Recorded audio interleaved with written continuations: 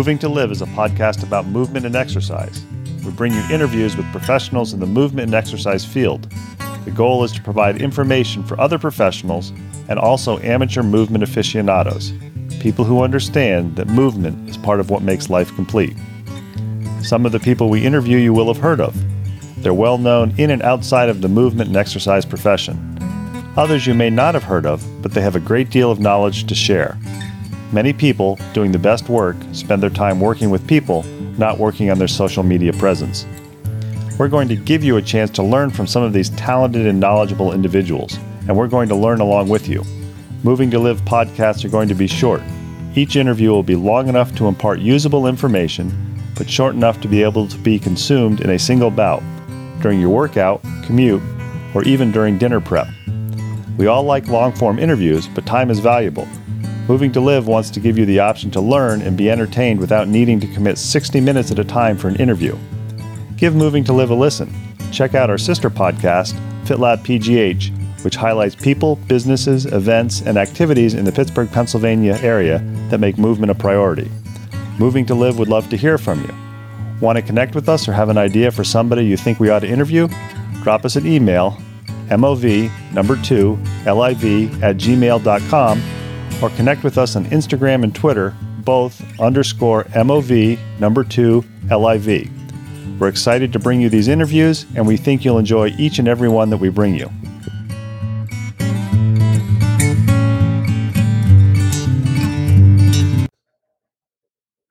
Moving to Live is back with another interview. We're back this week with part 2 of our interview with Daniel Caulfield. He is the Irish expat who is now a cross-country and track and field coach at California University of Pennsylvania.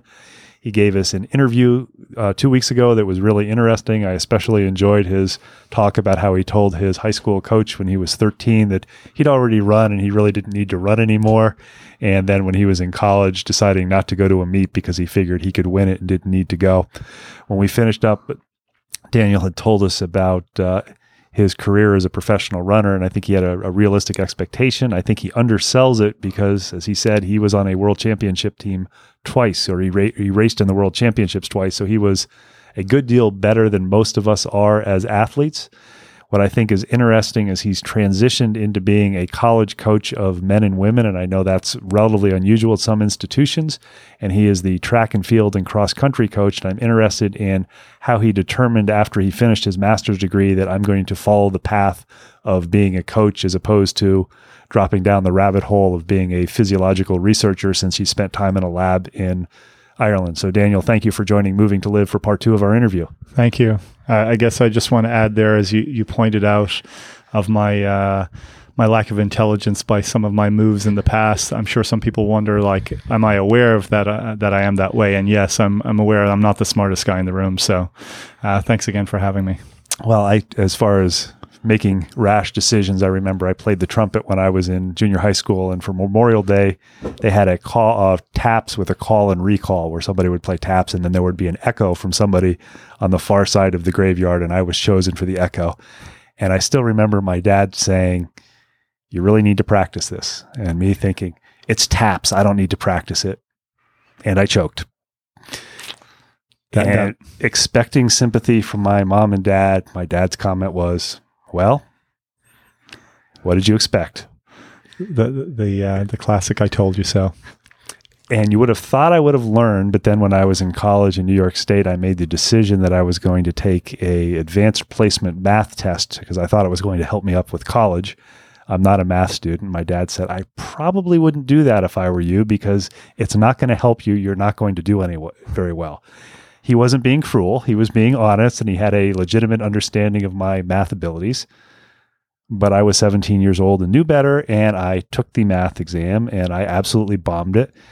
And it pretty much prevented me from getting into one of the institutions that I thought I wanted to get into. Fortunately, it worked out. I went to another school that worked out very well. But again, he kind of still to this day likes to joke and say, "Well, I told you shouldn't have taken that test." So you're not the only one who has dropped down that rabbit hole of knowing more than you think you know, or actually knowing less than you think you know. A lot less, I should say.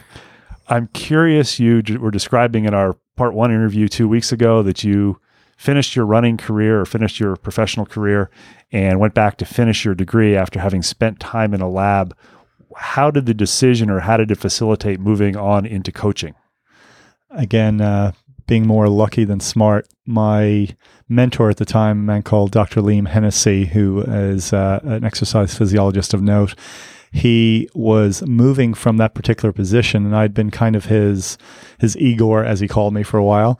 And he said, I really need to go back and finish my graduate degree. And at the same time, I was missing road trips across Kansas would be the best way to describe it. There's a beauty to this country that, Ireland's a beautiful place as well, but there's just in size and scope in this country, it's pretty phenomenal. I missed the opportunities of doing that on a regular basis, which I had done in college. So I went back to Adams State, and I was a graduate assistant coach, and kind of took off from there.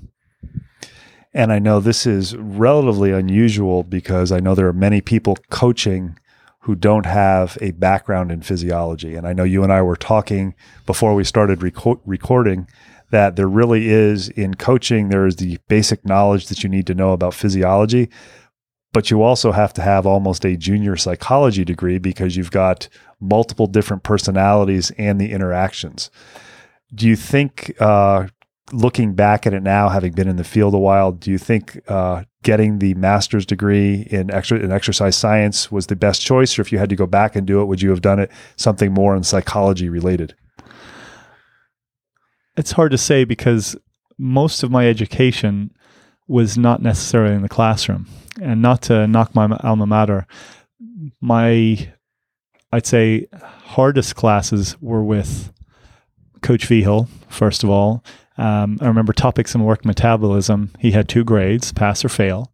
It was A or fail. And he asked you one question at the end of the semester, and you better have listened all semester.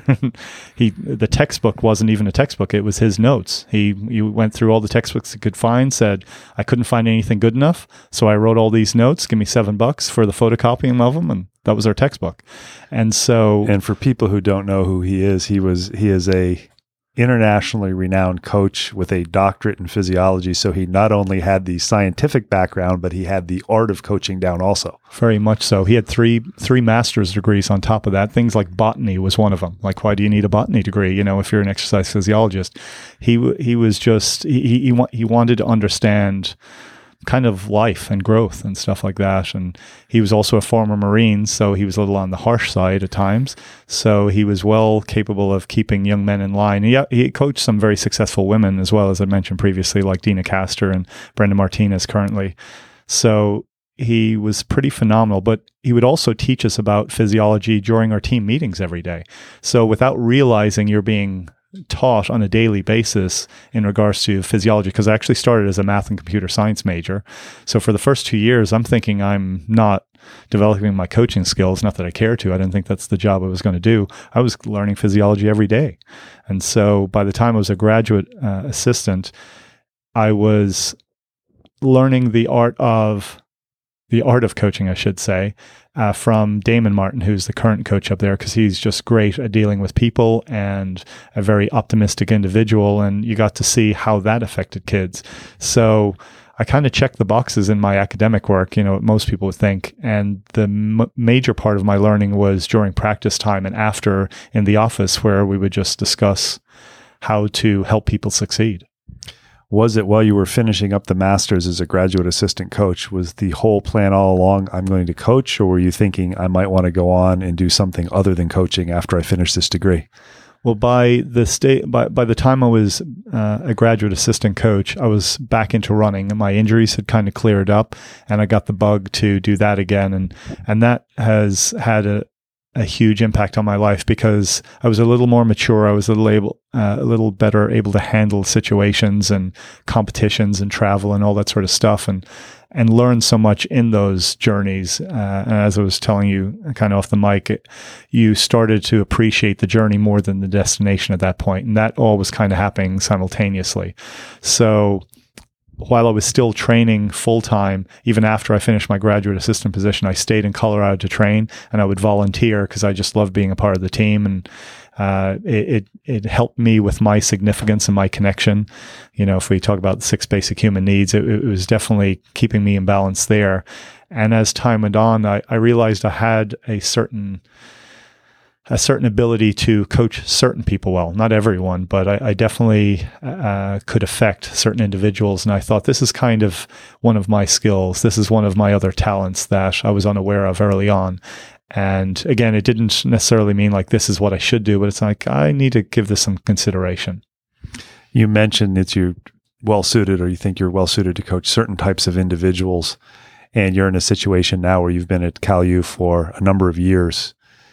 Do you make a conscious choice to try to recruit that sort of individual, or do you try to step outside the comfort zone and say, I want a wide variety so maybe I can improve my skills? Because I know you do want to influence people, but part of being a coach is being successful and winning at some level. I should really consider that. That's a good point. Thank you. I'm just happy to coach anyone who wants to tolerate me for 4 years, to be perfectly honest. The type of kid that I think have had the most success here from an athletic standpoint tend to be not like me. So again, I am, as a youth, I am definitely more compulsive, less organized, more prone to the rah kind of motivation. And a lot of the kids that have done well with me initially are the valedictorians, the 4.0 kids that do really well. And I'm just so impressed by them that I pretty much just tell them that every day. And I think sometimes people strive to be that good of a student, to be that good of an athlete, because of they're not really sure how good they are. And I'm kind of the guy who tells them every day, it's like, you're doing an awesome job. Don't stress so much about it. Like enjoy what you're doing. Be proud of what you're doing. The people who are more like me, I have to get a little harsher with. And that's almost a skill that I've been trying to develop as the years go by, while also taking care of the other athletes, if that makes sense. So I feel like if my skill level grows and my knowledge grows, I should be able to coach anyone. But at this stage, I would hope I'm like a 50% coach. In other words, like 50% of the time I'll get it right, and 50% of the time I might, maybe not within a week regret it, but maybe a few years down the road being like, I could have done that better. And you had an interesting comment. You said your college coach told you at one point he was a certain percentage coach. So you say you're a 50%, you get it right 50% of the time. Yeah, and even at that, I'm being arrogant, because he was retiring from collegiate coaching, saying he was a 60% coach, and he'd already been an Olympic coach. So maybe I'm giving myself too much credit here. Maybe I'm a 30% coach. Who knows? But I'm definitely, I have a lot to learn, but I'm excited to learn it. I've had the opportunity for Moving to Live to interview a number of endurance coaches who work with bike racers, runners, and triathletes, but they work with post-collegiate. So they're individuals who are doing it, some at a fairly high level, professionally, Olympic level, some of them who are just doing it for just your average age grouper who, their goal is to break 3.5 hours in the New York City Marathon. And what all of them have, and what they talk about, is how each program is somewhat individualized. So, you may have, just throwing it out, 8 athletes who are training for 10,000 meters, and each one of them is going to have a different goal. Your job as a coach is different from those people who are working with, for lack of a better term, post-collegiate and recreational runners, in that college track and field and cross country is not only an individual sport, people run times, but it's also a team sport, and the cumulative score based on the times. So we've got cross country season coming up. You just finished a cross country camp for high school students. How do you individualize training for individual runners, say for the women's team for cross country, or is it individualized? Because unlike the coaches that I mentioned just previously who are working with athletes one-on-one, you have a team that you see every day or multiple times a day. It certainly is individualized, because we are all unique, from, even almost on a molecular level. We talk about HRV, heart rate variable training, and realizing like certain individuals react very differently to the same stimulus. And so you have to change that up based on who's presented to you, even on a specific day. So in other words, we'll have, if I give an example of kids coming out of high school, you might have somebody who came out of high school where they had a coach who knew what they were doing and gave them X number of miles a week to run. We'll say it was 25, but in addition to that, they did stability and mobility work. They'd cross train. They did other things to augment, their training and performance. And then you might have somebody else who had a coach who had them doing 50, 60 miles a week. You might have a coach who they might be doing 15 miles a week and they did it like 3 days of running and that's it. So you're dealing with just very different individuals. So first of all, if you can imagine almost like a pyramid of, at the top of the pyramid is the date that we know our national championships is, or the date that the regional or conference, and whatever we're shooting for based on our talent level that year. So we'll say we think we can do really well at the regional meet. That day is going to come for one and all. So on that particular day, we have to be ready to do our best. How I get an individual to that best and with the team goal in mind it can be very different. So sometimes, depending on the year, I might be riding, if we'll say there's 30 people, I might be riding 25 different workouts. Another year, it might be 15 of them because so many kind of fit within the same mold and will benefit from the exact same sort of stuff.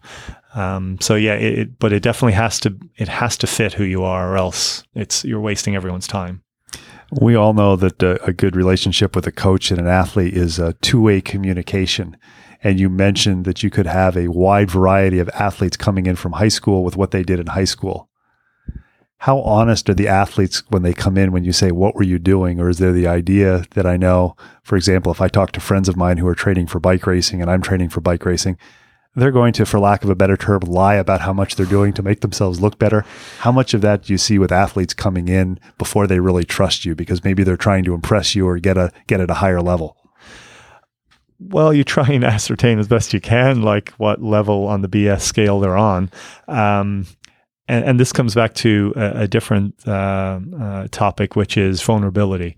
And so we progress really quickly when people are vulnerable enough to be honest about who they are, be it in regards to distances they've run, paces they've run, times they've run, why they really do it.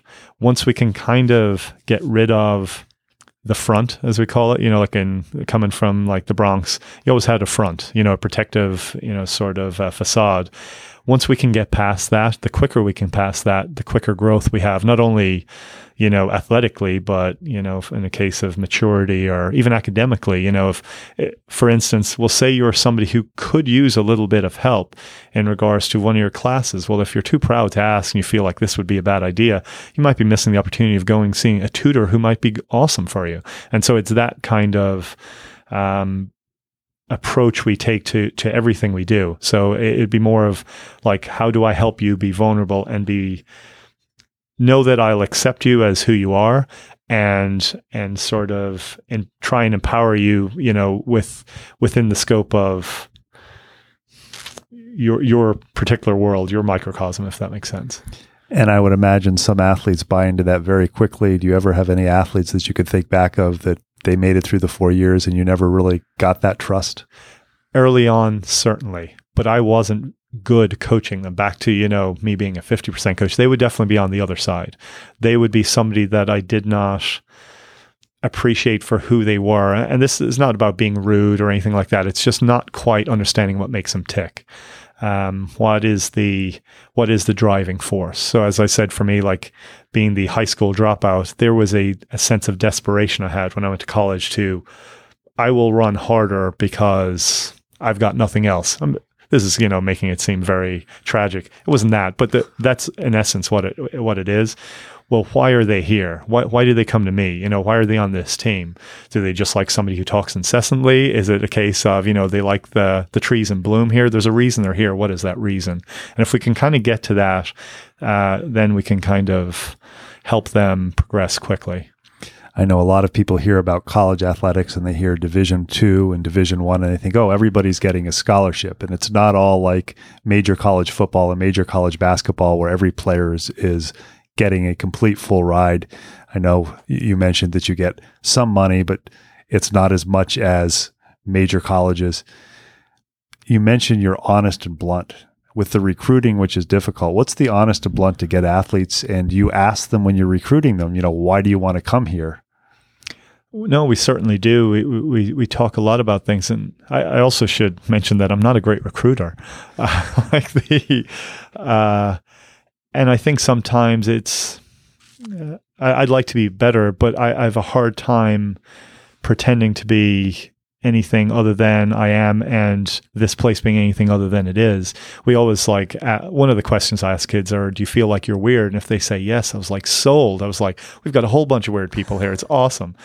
And what I mean by that is people who are less and less concerned about how cool they appear and all that sort of stuff, which is a huge deal, like when you're a teenager.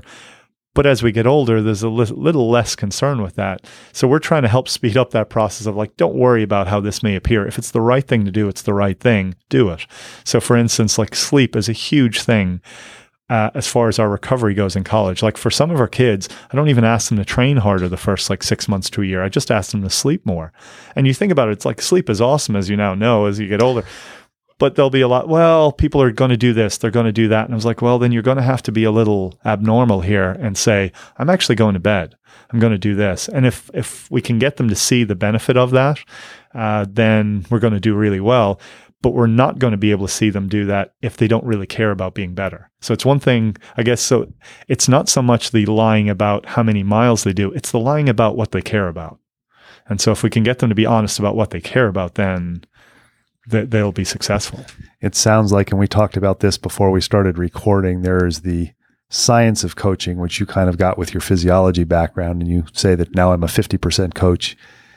It sounds like that's getting more into the art and recognizing that a significant portion of your job, even though the goal is, yes, to win races and make athletes run as fast as possible, it's a lot more than just the physiology and the running, and incorporates all aspects of their life, almost like the art of coaching.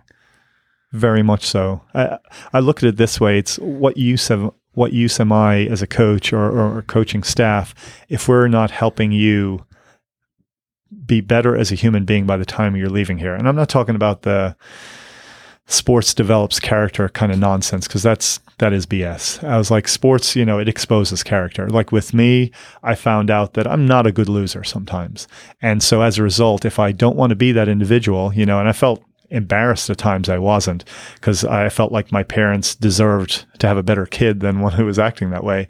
So I would do something about it. So in the same way, it exposes who people are. So in some cases, it'll expose them as being like really, really unconfident. And this might be a kid who's an A biology student, and you're thinking like, you have nothing to be unconfident about. Like you should be proud of like the work you do.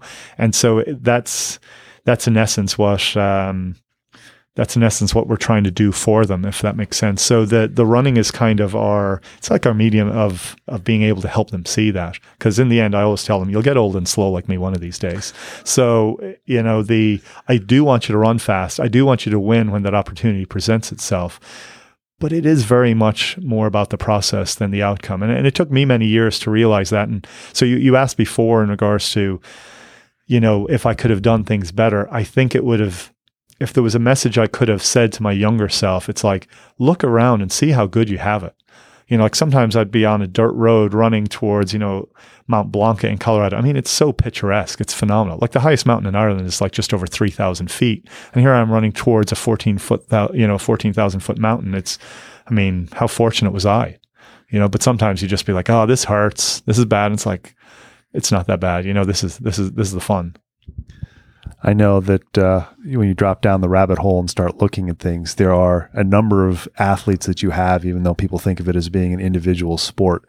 As you progress as a professional, do you make conscious choices when you talk to high school athletes? You meet high school athletes, you talk to their teachers, you talk to their parents, you talk to their coaches. Are there some times when you leave a recruiting trip or leave a telephone call with an athlete and you just kind of know this is not a good fit for me at Cal U, not because they're a bad person or you're a bad person, but you just know based on your experiences, this isn't going to be a good fit, either for you as a coach or for the team as a whole?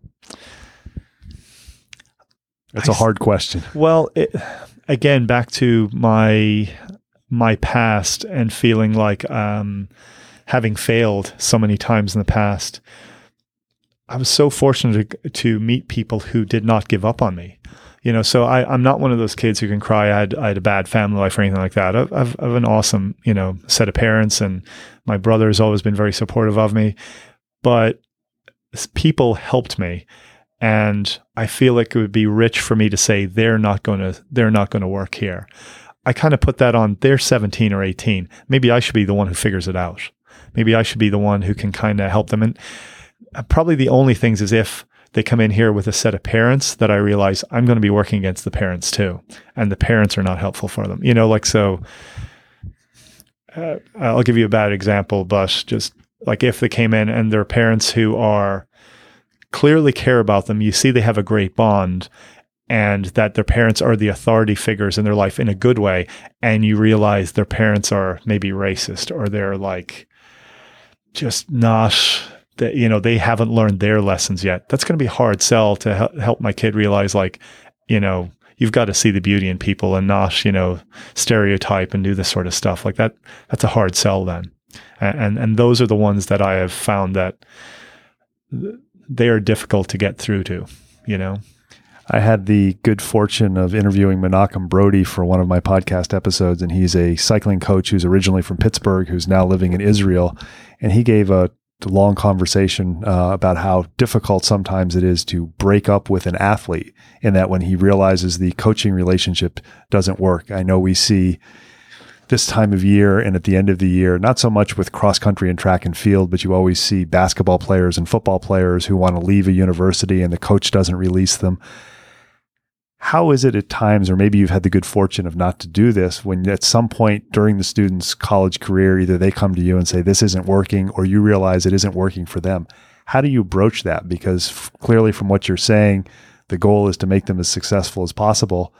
I'm thinking when I was in graduate school for my master's degree, I wasn't really happy. And I talked to the major professor who was the advisor, and he was very open and helped me try to transfer to another place. It didn't work out for me for transferring, but he was very open about it. And I'm wondering how that works with you. So this is related to who I am as an individual. I'm passive aggressive. I'm definitely, I'm aware of a lot of my insecurities. I'm terrified to find out 10 years from now, ones that I have currently that I don't even recognize. Spiders. Yeah. So one of the things is I don't like giving up on somebody, and I don't like pushing that button to say this is not working, if that makes sense. They have to really screw up badly. And because even at that, I'm thinking maybe I could have done something different. It's again back to just ridiculous arrogance on my behalf, like thinking I can solve problems of the world. But that is kind of how I operate. It's just, I think, I was helped. There were plenty of times I didn't think, I don't want to say I wasn't worthy of help, but I was always amazed when people would do so many good things for me. So for me to say, like, it's not going to work here. Now, are there people that I definitely push buttons on that it seems like I've given up on them? For sure. But to be honest, it's a calculated move. It's kind of like, hopefully this is the kick in the rear end that you may not like me because of this, but hopefully this is the thing that will kind of change your path a little bit for the better. Have you ever had this scenario where an athlete has come to you and say, this just isn't working out for me. Can you help me try to go someplace else? Oh, for sure. Yeah. And we don't hold anyone back in that respect. Because if they are kind of hell bent on leaving, to hold them here would mean that now you've got somebody who doesn't want to be here. That's going to be chaos. It's going to be a bull in the china shop, You were mentioning in our first interview 2 weeks ago, I keep trying to want to spread this out over 2 years. I apologize for that you are blunt and honest. And then when we were talking off microphone, you also said, I'm very honest with my athletes. I tell them that I'm a manipulator. And I made the comment, I don't think that's a good term to use, because I think manipulation has a negative connotation. And your response with that was, no, I use that purposely because I want to make it confrontational, not in a bad way, but so they think about what I'm saying. Kind of talk about that a little bit. When you say you're honest and blunt, I know working with youth athletes, for example, we've interviewed a number of people for Moving to Live. And one of the things is every single parent thinks their kid is going to be the next Olympic champion or professional athlete. And then maybe puberty hits and suddenly they aren't good. How do you deal with the confrontational or the manipulative? How do you explain that to your athletes? And actually, before that, what do you mean when you say I'm a manipulator? Because I want to make it clear when you say that, you're not saying it in a negative way. No, I feel, and I understand the negative connotation to it. And it says, I believe in the dictionary, it'll say it's like to do something for your own personal kind of benefit. but everything I do is for my own personal benefit. And I'm not trying, I mean, we talk back to ego and id and stuff like that. Even if I do something nice, I feel good about doing something nice. Like I don't do something nice and I feel awful doing this, I'm going to keep doing it. I mean, that's not to be cynical, but that's not how I operate, So for every good thing a kid does, it's like I feel good that I was either in the room with them or on the track, or there is a benefit to me. So I'll always say like I'm selfish, and some of my kids will be like, "Oh, you're not," and it's like, no, I'm like I benefit out of your. And it might not be a running side of things. So maybe it's something they don't run well and we don't get the athletic accolades, but maybe my relationship is stronger with them as a result of a particular move. Well, I benefited from that. And so that's what I mean, that everything I do is still kind of manipulative. The responsibility on my part is to make sure that they are benefiting out of this. Like I am not the sole benefactor in this particular move I made, if that makes sense. And I should say, back to the being the honest part, you can't really drop out of high school without being a liar and like keep it up for long. So I have a great penchant for telling lies, and over the years it would make me sick. So that was back to, again, I'm lucky, I'm not smart. I was lucky in the fact that because of telling lies as a kid and having physical issues with it as time went on, that I'm kind of forced. It's like this, the invention of lying. It's the opposite. Like I kind of have to be blunt about these things for my own physical well-being. Do you think at times that's cost you athletes in recruiting because they want to, for lack of a better term, be impressed or be sold at what's going to happen, even though it's not true? Sure. And even at that, this high school camp, we have prediction tables that we show them. It says, you run this for a mile, this is what you're physically capable of for a 5K or 3K. And that was, again, not my work. That was Coach Fihel many years ago, like designing that. And I would say, oh, you can do this. But I'm also science minded. Again, I started college doing mathematics and computer science, and 2 + 2 = 4, like pretty much, at all times. And so I would have a hard time saying like, I guarantee you will do this. And anytime I would, I'd almost have this kind of like, yeah, because I know all the reasons that it might not work out. And I still do that to a certain extent. So it's not, I don't believe in absolutes in regards to, I'm not always 100% truthful. I'm not always, blunt about things, far from it, but I certainly, that's what I aspire to, the whole time. And so if we're talking about a recruit coming in here and they're asking about the town, I will tell them like what's good about California. I live here. I will tell you what's bad about it also. I don't have a sidewalk in front of my house. I'm not too happy about that. At the same time, you won't see me out there putting in a sidewalk either. So it's kind of like, I'm not going to do anything about it either. So I can't exactly complain too much. So it's more of that, like if I don't want you to walk away from here and being sold on like, this is phenomenal, when it's like, okay, this other aspect of the campus or your classes might be important to you, and I'm deliberately avoiding that topic, but I kind of know you need to know this. So like that. So in other words, somebody comes here and they want to be a PE teacher. We have education, and they'll be told it's an awesome education place, but we don't have PE. So not to tell them that we don't have PE, that's pretty much lying. Admitting it is still lying.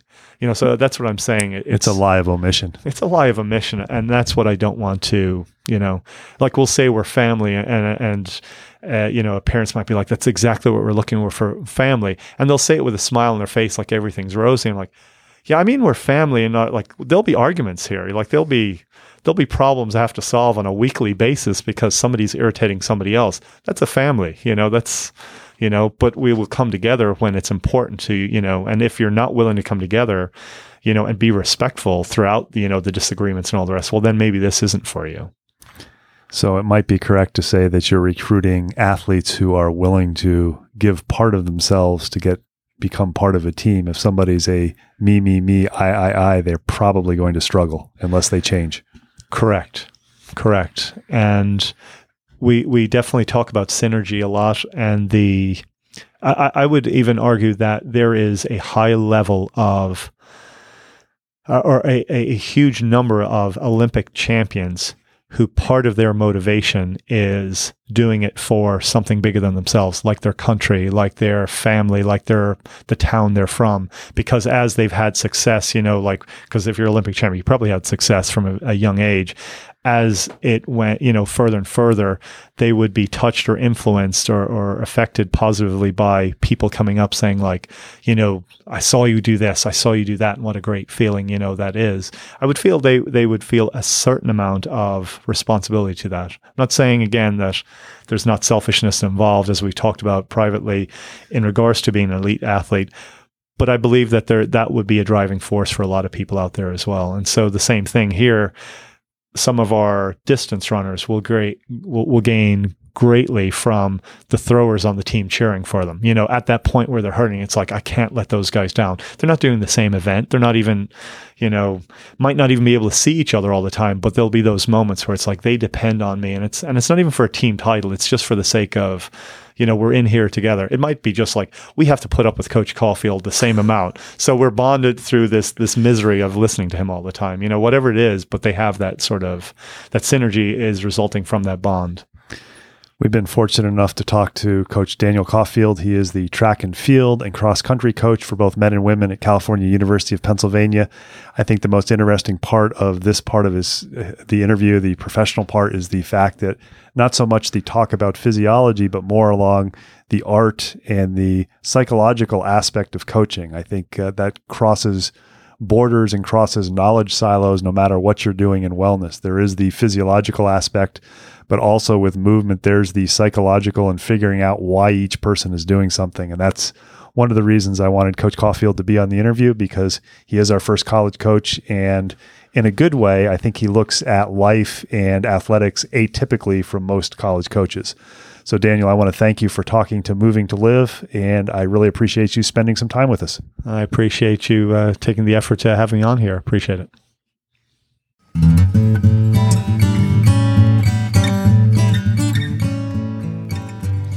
Thanks for listening to the latest episode of Moving to Live.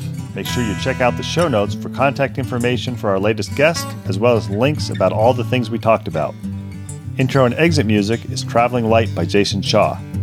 You can subscribe to Moving to Live on Stitcher, Apple Podcasts, and Google Play, and be notified about new episode releases. Have any questions, comments, or suggestions? Drop us an email, mov2liv@gmail.com. Connect with us on Twitter or Instagram, both _MOV2LIV. Please tell your friends about Moving to Live.